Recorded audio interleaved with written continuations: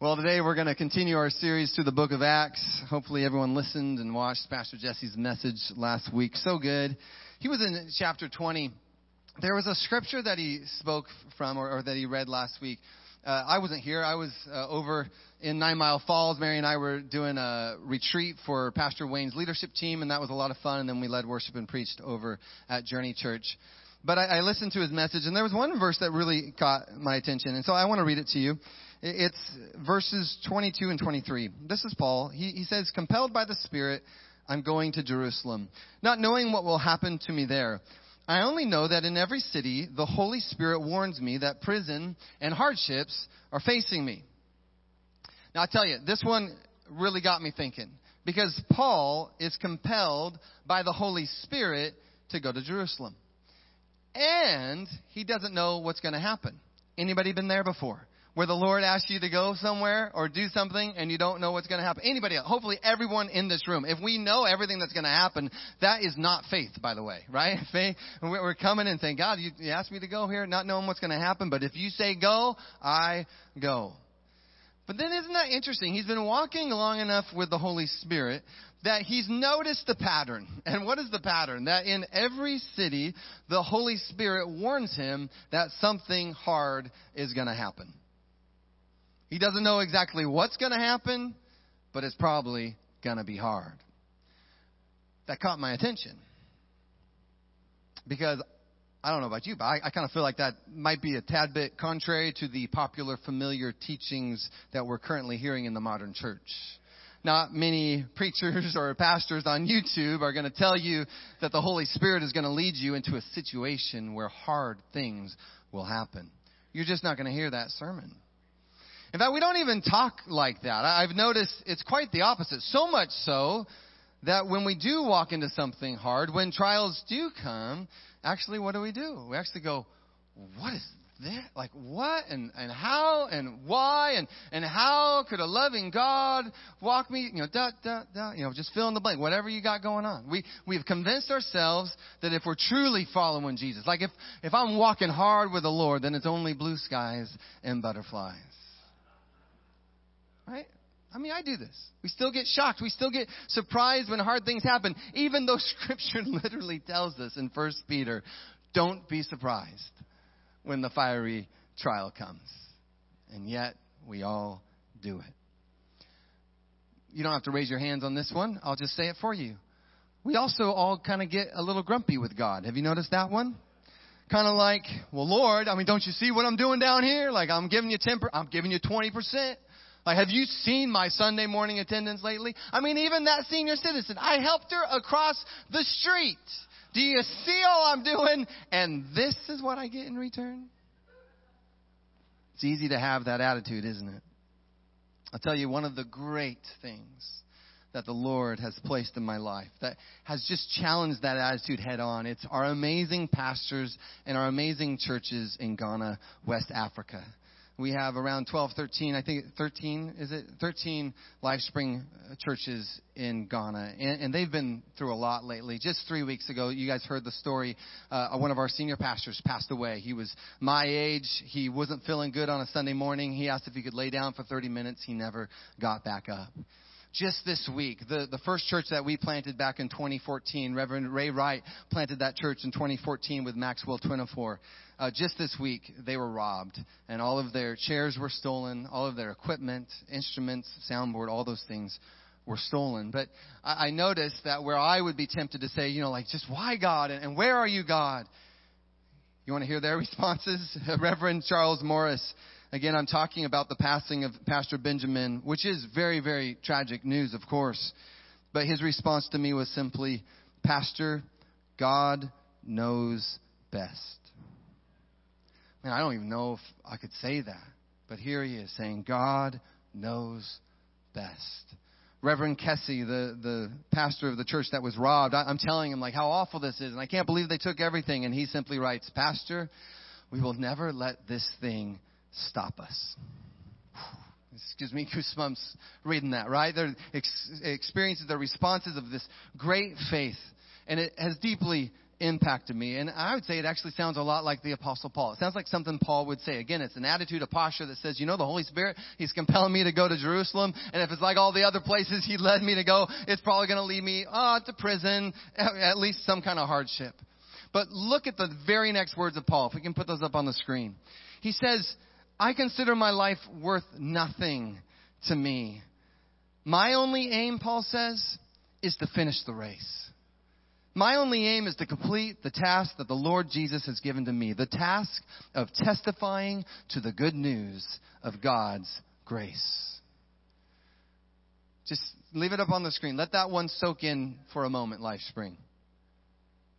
It's so powerful to me. My only aim is to finish the race, to complete the task that the Lord has given to me. What we could accomplish as individuals, but also what we could accomplish as the body of Christ, as a gathered church, what we could do with that kind of faith, right? With that kind of intentionality, not just to run our race, but to finish the race, to complete the task. Makes me think of what the author of Hebrews writes in Hebrews 12. You've heard it before. But he says what? He goes, you got to throw off everything that hinders. You got to throw off the sin that so easily entangles. And instead, let us run with perseverance the race marked out for us, fixing our eyes on Jesus, the pioneer and the perfecter of faith. Church, that we would run our race.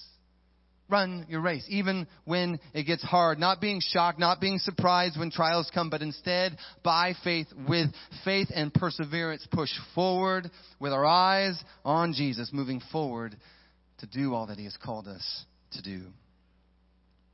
Yeah, amen. Now, you got to love Paul. He endures so much for Jesus. My wife and I were just talking about that in the car yesterday. So encouraged by his life. Thankful that his life is in Scripture. But he is all in. Have you noticed? He is all in. As you read his letters, there's this man. He's been radically changed by Jesus. In the reading plan, some of you have been writing that. We make daily comments. And many of you have been talking about this radical transformation. This transformation that goes from the greatest persecutor of the church, where he's like, I'm the chief of sinners. I'm the worst sinner. And yet he goes from that guy to instead being one of the greatest evangelists we've ever known. He's debating in synagogues, getting beat up for the gospel, planting churches, raising up young leaders. He's a man who's pastoring people through conflict and pastoring people through sinful behaviors. He's a man who is laying it all down on the line to finish the task that the Lord has given to him. And again, in that reading plan, we were in 2 Corinthians earlier in the week. Now we're in Galatians. I'd encourage you, get online, go to our website, sign up. We'd love for you to do that with us. Let's read the Bible together. But in Acts 21, that theme, it's carried on. In Acts 21, he's still making his way to Jerusalem. He and his companions, they're traveling the seas. They make several stops. They finally get to the city called Tyre. And in Tyre, they have to unload the cargo from the ship. And this is what verse 4 tells us, that they sought out the disciples that were there, and they stayed with them 7 days. Now, through the Spirit, these disciples urged Paul not to go on to Jerusalem. And yet the very next verse tells us that they continued on their way. Now they make several more stops. They're in Ptolemais, and then they get to Caesarea. Now in Caesarea, verse 8 tells us that they stayed at the house of Philip the evangelist. Now Philip was one of the seven. One of the seven. Does that ring a bell at all? One of the seven. This is like months ago for us, but years ago for them. We're now going back to Acts chapter 6. This would be over 20 years earlier. The disciples, you remember this? They chose 7 men. Who is the other guy? He starts with an S. Do you remember one of the 7? Stephen. Yeah, that's right. Stephen. And they called these men, chose these men full of the Spirit, full of wisdom, and they were to help take care of the widows, help with the distribution of food to the poor. But I was reading it this week, and I hope you hear me on this one. It was so encouraging for me to hear that after all these years, like over 2 decades, that this man, Philip, is still sharing the good news of Jesus. Isn't that encouraging? Don't you just want that to be said of you? I'm 42. I just had a birthday. Happy birthday, Dan. But I'm 42. I would love to think that when I'm 62, I will be going as strong as ever in the good news and preaching the good news of Jesus. But then read this. He says that he had 4 daughters who prophesied. And that kind of got me thinking, not only is he following the Lord, but also are his daughters. Now, I take this one to heart because since 1999, for a while now, I've been serving and playing my part in the local church, whether it be Maple Valley or Auburn or Laramie, Wyoming, Spokane, Washington, Edgewood, now Federal Way. I've devoted my life to sharing the good news of Jesus. But as much as I love what I get to do, for those of you that know me, my greatest ministry by far, my greatest passion are my kids. It's to raise children who not only know the Lord, but who are willing to tell others about the Lord. In fact, don't say this to her, but it was so powerful. We were singing that song, Solid Rock, Christ Jesus, and my little Addie, 9-year-old Addie, you could just see the Lord stirring within her, and she stood up for that last verse. Praise the Lord. Praise God that she's hearing from her Father, her Heavenly Father. She wants to sing to her Maker, to her Creator. But if you know me, I don't want just kids that know Jesus. I want kids who know Jesus but also want to tell other people about Jesus. Because that's the idea, church, is that we're disciples who make disciples. And so I'm proud of my 20-year-old Trevin. He's over in Spokane. He's a youth leader. He's a middle school youth leader. Are you kidding me? Are you crazy?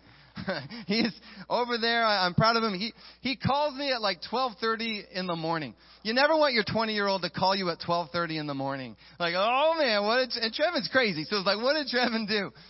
Trevin called me because he was so moved and overwhelmed. He had just spent hours ministering to some people living on the streets of Spokane, and the Lord moved in a powerful way through his life, and he wanted to talk to his dad about it at 12:30 in the morning.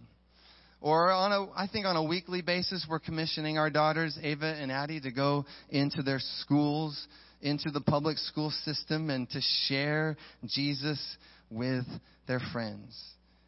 Now, none of them are perfect, because I'm their dad, right? They're very human, just like me. We're messy. In fact, all of us, including me, still grumble and complain when it's bedtime. Like, none of us want to go to bed. We're just the worst at sleeping, and we don't sleep in our own beds. We're all out on the couch. Like, we just have some issues. But I'm so proud of their passion for Jesus, but also their passion for everyone around them to know Jesus. If you're a parent here today, and you have little ones, and many of you do here, you have little ones, I just want to encourage you in this. Nothing matters more than their relationship with the Lord. I've been doing this long enough to see that parents so often major in the wrong things. The amount of energy, money, great lengths that parents go to make sure kids have good grades or are good athletes or making sure they have a clean bedroom or picking up their toys or being nice to their sibling. I mean, yeah, those are good things, but none of that matters compared to them having a personal relationship with Jesus. Like, think of it this way. I don't want my kids to swear. Like, I don't want them to use those words, the 4-letter words. I think that is a very silly use of oxygen, and I think there are better, more intelligent ways to use your vocal cords. I just believe that. But if you're in my house, you'll notice I do not spend almost any time making sure my kids don't swear. That's not my heart. That's not my passion. My passion is for my kids to love God. My passion is for my kids to love His presence, to know, but also to hear from the Holy Spirit, where He can speak to their hearts. Whatever He might speak, the same things He spoke to me that just was like, hey, my son, whom I love, I have powerful, beautiful words I want to give to you. I want to give you life-giving words. I want to give you encouraging words that are going to build up instead of tear down. See, that's what I want for my kids, for them to be familiar with the voice of God, to know the Lord. Trevin, he's 20 years old. He's living on his own. When he is facing all that a 20-year-old man is going to face, and in 2022, are you kidding me? What a 20-year-old has to face in 2022. I'm just telling you, church, I don't want him to hear my voice. I want him to hear the voice of his heavenly Father. Praise the Lord. Praise the Lord. And you can't force that on them, right? We all know, if you've been a parent, you know it. Like, so many kids, radically different, and each one has to make that personal choice. You got to make that choice to walk with God on your own. But what you can do, again, if you're a parent of little kids, Braden, I hope you're listening. I hope we're listening today. What you can do is you can make sure your home, your house, your apartment, whatever it is, you can make sure it's a peace-filled, joy-filled, love-filled, grace-filled place full of the Lord's presence. For what, 18, 19, 20 years? I don't know. But you're going to get this opportunity for them to see and to taste that the Lord is good. not somewhere out there, right? But right here in your home. Make sure your home is a safe place for them to experience the life-changing presence of God. Amen? Amen. So Paul, he meets the evangelist. He's got these 4 amazing prophesying daughters. Let's read what happens next. Verse 10. After we had been there a number of days, a prophet named Agabus came down from Judea. Coming over to us, he took Paul's belt. You got to get the visual here, church. He gets Paul's belt. He ties his own hands and feet with it. Like, how do you even do that? And then he says, the Holy Spirit says, in this way the Jewish leaders in Jerusalem will bind the owner of this belt and will hand him over to the Gentiles. When we heard this, Luke is writing this. He goes, when we heard this, we and all the people there, we pleaded with Paul, hey, Paul, don't go to Jerusalem. But Paul answers, hey, he says, why are you weeping? Why are you breaking my heart? I'm ready not only to be bound, but also to die in Jerusalem for the name of the Lord Jesus. He's pretty convinced, isn't he? When he would not be dissuaded, Luke says, we gave up. And we said, the Lord's will be done. And after this, verse 15, we started on our way up to Jerusalem. Do you see Paul's passion for the Lord? I mean, he's committed. He's committed to doing what the Lord is asking him to do, even as those closest to him. I mean, they love him. I mean, they love God and they love him. And even as they're pleading with him, using belts, right? Like, even if they're pleading, don't do it, don't do it. He has such a passion to do the Father's will. A passion to do the Father's will. Church, who does that remind you of? Who reminds you to do a passion for his Father's will? Who does that remind you of? Jesus. During Jesus' earthly ministry, his mind is set on going to Jerusalem. The same author, right? He wrote a 2-volume work called Luke and Acts. Luke wrote Acts, but he also wrote Luke. And look what he says in Luke chapter 9. He says that Jesus was determined. Jesus had his face set to go to Jerusalem, to do his Father's will, even though he knew what it meant for his life. And now Paul, his apostle, is doing the same thing. He's going to complete the task. He's going to do the Father's will in his life. Now, that's pretty powerful. And as I'm speaking, I hope that challenges us just a little bit in regards to your life. Your life. Because Scripture, by the way, isn't telling you that you need to go to Jerusalem and get arrested in Jerusalem. That's probably not God's call on your life. But I hope it at least gets you thinking, right? Just a little bit at least. Well, what am I called to? What am I called to? In your context, again, a life that only you can live. What does your race look like? As you head into the fall, as the Huskies go undefeated, where is he asking you to go? What is he asking you to say? What is he asking you to do? What does it look like to finish your race, to complete the task? It's such an important season. I believe this. 2022. Man, consider the cost, church. Consider and count the cost of what it means to follow the Lord. Again, your pastor can't do this for you. Your spouse can't do this for you. Your best friend can't do this for you. Those motivational speakers on YouTube and Facebook, they can't do this for you. Only you can make the decision, the intentional decision that I'm going to listen to the Lord and I'm going to be faithful to do what he's asking me to do, even when I know that it might lead me into something that's difficult or hard. And by the way, life is hard, and then it gets harder. I remember one time a lady was like, I just hate it every time you say that. I don't know what to tell you. Life is hard. And then it gets harder. The church in this world, yeah, you're going to have trouble, but take heart. Jesus has overcome the world. See, as Christians, we don't have to be afraid of doing hard things. I was going to say that again. As Christians, we don't have to be afraid of doing hard things. Church, do hard things. Hard things are not the enemy. Just remember, you are right now being trained and conditioned and raised in a culture and a society that is seemingly doing everything it can to stay away from anything that is hard. We are addicted to comfort. We are addicted to convenience. We are addicted to instant gratification. We don't even want to get into the car to get our own food. Like we're paying strangers to make it for us, and then we want another stranger to drive it to us. And some of you just cheered. But there are worthwhile things, hear me out, that God is calling you to do, and it's going to take some effort. It's going to cost you. It's going to cost you. A great example of this is Joe and Tara Henderson in the back. They have a calling on their life, right? We all know this. But it's one thing to be called. It's a whole other thing to put in the work, to walk out the calling, to endure and to persevere in the faith. By the way, when no one else is looking and no one else is watching. I'm so proud of them. And it's already bearing fruit. Like every family, it feels like every person in this room could give a testimony of how this family has influenced their life. But church, if you talk to him, they'd be honest. It hasn't been easy, but it's worth it. It's worth it. I think about so many of you, you're going through a conflict right now, and I mentioned it during worship, but I've had these meetings, these phone calls, these conversations with you. You're having issues with extended family. You're having trials and tribulations, and it involves your family. And family stuff is, man, that's the roughest, right? But you're walking it out. You're walking out the assignment that the Lord has for you. You're trying your best to love them, to serve them. You're doing your best to love them with the love of Christ. And you're showing up to family gatherings because what? The Lord asked you to show up. So you're showing up. Even though, again, you're walking into some pretty tough and even, I would say, messy situations. Anyone have some messy family situations? And here's the deal. It's not that God caused the mess, but have you noticed how often God likes to call you into the mess? Right? I'm not saying that God caused the mess. But like I question him all the time. I was like, but God, do you see how messy this is? And he goes, yeah, I do. And that's where you're going.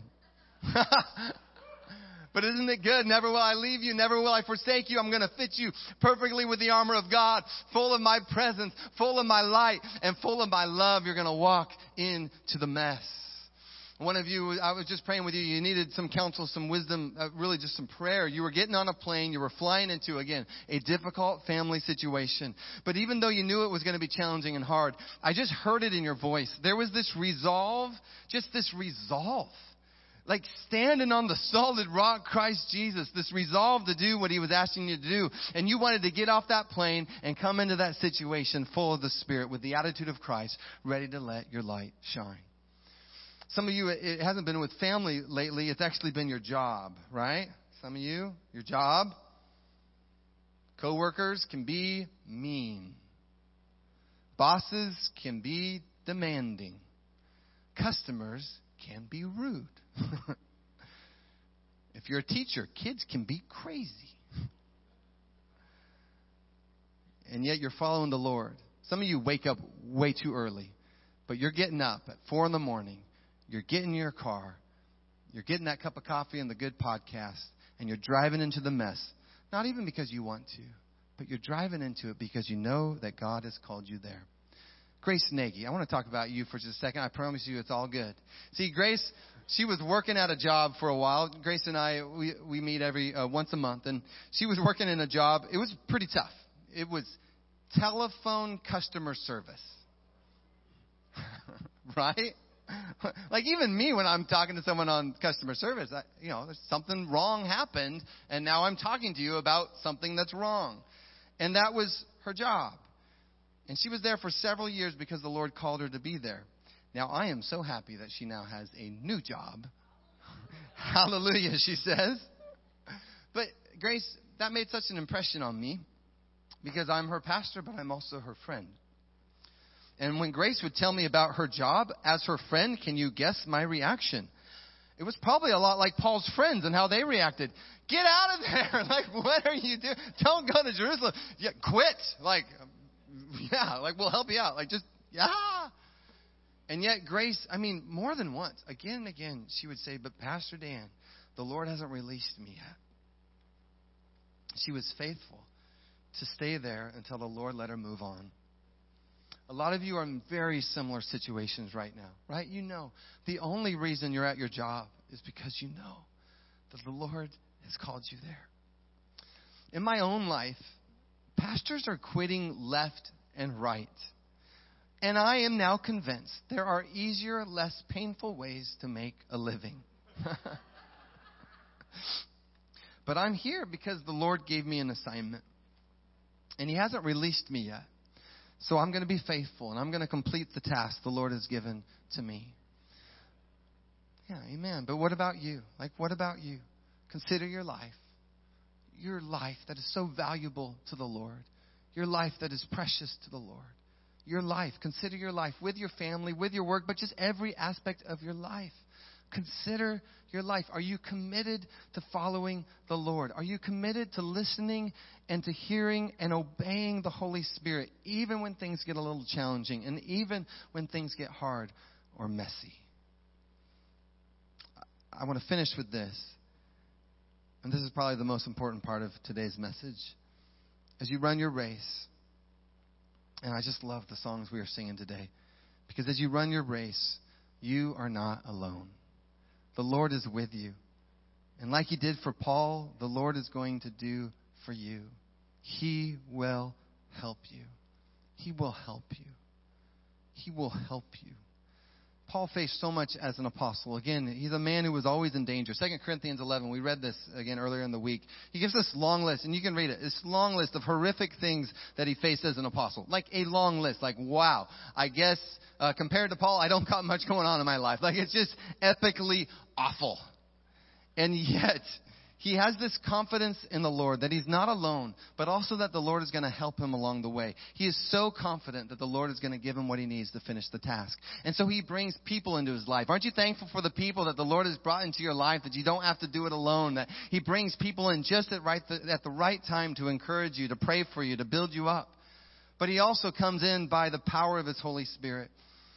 And Paul's confident of this. He's so confident that he even says this in Philippians chapter 4. He says, "My God will meet all your needs according to the riches of His glory in Christ Jesus."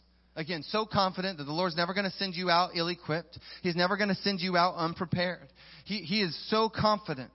And I want to encourage you, church, be confident in the Lord. You can be confident in the Lord. Yeah, there's a lot of things right now that feel shaky. There's a lot of things that seem to be going up and down. I mean, have you looked at the stock market lately? I mean, I get it. But there's one thing that you can be confident in, is that the Lord will always give you what you need to finish the race that He has set out for you to run. I love what Peter says. This is one of the first verses I memorized. 2 Peter 1:3. It says, His divine power has given us everything. What? Everything we need for a godly life. Do you believe that, church? You have everything you need. If you had a fanny pack and you had to have all the right things in the fanny pack, your fanny pack is perfectly fitted with everything you need to live your life for the Lord. Some of you just go out and buy a fanny pack this week just to remind yourself you are not lacking in Jesus. Even when it gets hard, you can do this. You remember Catherine C? I love Catherine C. I was at the fair this week and I saw the quilts and I was just thinking, oh man, how much I miss Catherine and her amazing quilts and how I long to see her again. But with Catherine, like, she could always tell when I was struggling, and she'd actually call me young man. Anyone else called young man by Catherine? She said, young man, if the Lord sees you to it, the Lord will see you through it. If the Lord sees you to it, the Lord will see you through it. LifeSpring, even when you feel weak, it's right there that the Lord's going to give you what you need, the help that you need. He's going to see you through it. Even when you feel weak. By the way, do you know who felt really weak? The Apostle Paul. Again, we read it this week, chapter 12 of 2 Corinthians. He talks about this thorn in the flesh. He's pleading with the Lord, Lord, take it away. He pleads 3 times. And yet we all know the answer that Jesus gave him. What does Jesus say? He says, let's say it together. He says, my grace is sufficient for you, for my power is made perfect in weakness. Right? It's okay to say you're not feeling that strong today. It's okay to even say, you know what, I'm feeling weak today. Because right there in your weakness is where the lover of your soul, the one who died on the cross for your sins, who rose from the grave to give you eternal life, He speaks to you and He says, yeah, but son, daughter, right there. Oh, how I love you, and my grace is sufficient for you. For you see, my power is made perfect in weakness.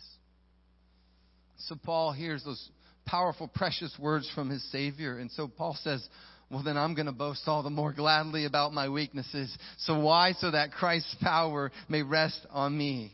That is why, for Christ's sake, I delight in weaknesses. I delight in insults and hardships. I delight in persecutions. I delight in difficulties. For when I am weak, then I am strong. Again, I don't know what you're going through today, but in Jesus, church, you are strong. I don't know what insults, hardships, difficulties you're facing, but again, in Jesus, where you feel weak, you are strong. Be confident today. I was practicing this just this week. I can be confident in the Lord. I'm confident the Lord is with me. He's going to give me everything I need to do all He has called me to do. And that ain't just a Pastor Dan thing. That's a disciple of Jesus thing. If you're a follower of Jesus, He will not leave you. He will not forsake you. He will give you everything you need to do what He's called you to do. You can trust in the Lord today, and He will help you finish the race and complete the task. I want to invite the worship team back up. And I want to pray for you. Because we know this to be true. We've all done this before. You ever try to do life on your own without the help of the Lord? You ever try to go into a family gathering like a Thanksgiving meal without the Lord's help? I mean, we make a mess of it, right? You ever go to work where you're like, forget you, Lord, and not, oh man, like the first person there is just going to get it from you. You ever done that to somebody? Don't even try to drive on Interstate 5 without the Lord. Right? I mean, life on our own, it never works. It never works. We've all tried it. It never works. But in Jesus, with Jesus, like the Apostle Paul even declares, church, we can do all things through Christ, who gives us strength. We can do this. We can finish the race. We complete the task. So I want to pray for you. Holy Spirit, we just thank you so much that you're here, that you're moving. We really do need you in a way that's way beyond a religious sounding prayer. We need your presence. We need your help. We need your power. Many of us feel weak, and so we want to be strong in you, through you. So even now, as we close this service, Lord, would you fill us again? Fill us afresh. You've been so faithful to do that for me this week. I'm even standing, I don't even know how I'm standing here in many ways, but I'm standing here because you've just done a miracle in my life. It's so much more about you than anything I've done. Just it's you, it's you, it's you. And so would you continue to permeate this thing we call LifeSpring Foursquare, but also permeate our families, our marriages, our parenting, our careers, even our driving. Just permeate it all with your presence. Help us. Give us what we need to do what you've called us to do. As Paul was resolute to finish his assignment, Lord, I'm resolute. We are resolute. We make that commitment again to do what you've called us to do. In Jesus' name we pray. Amen.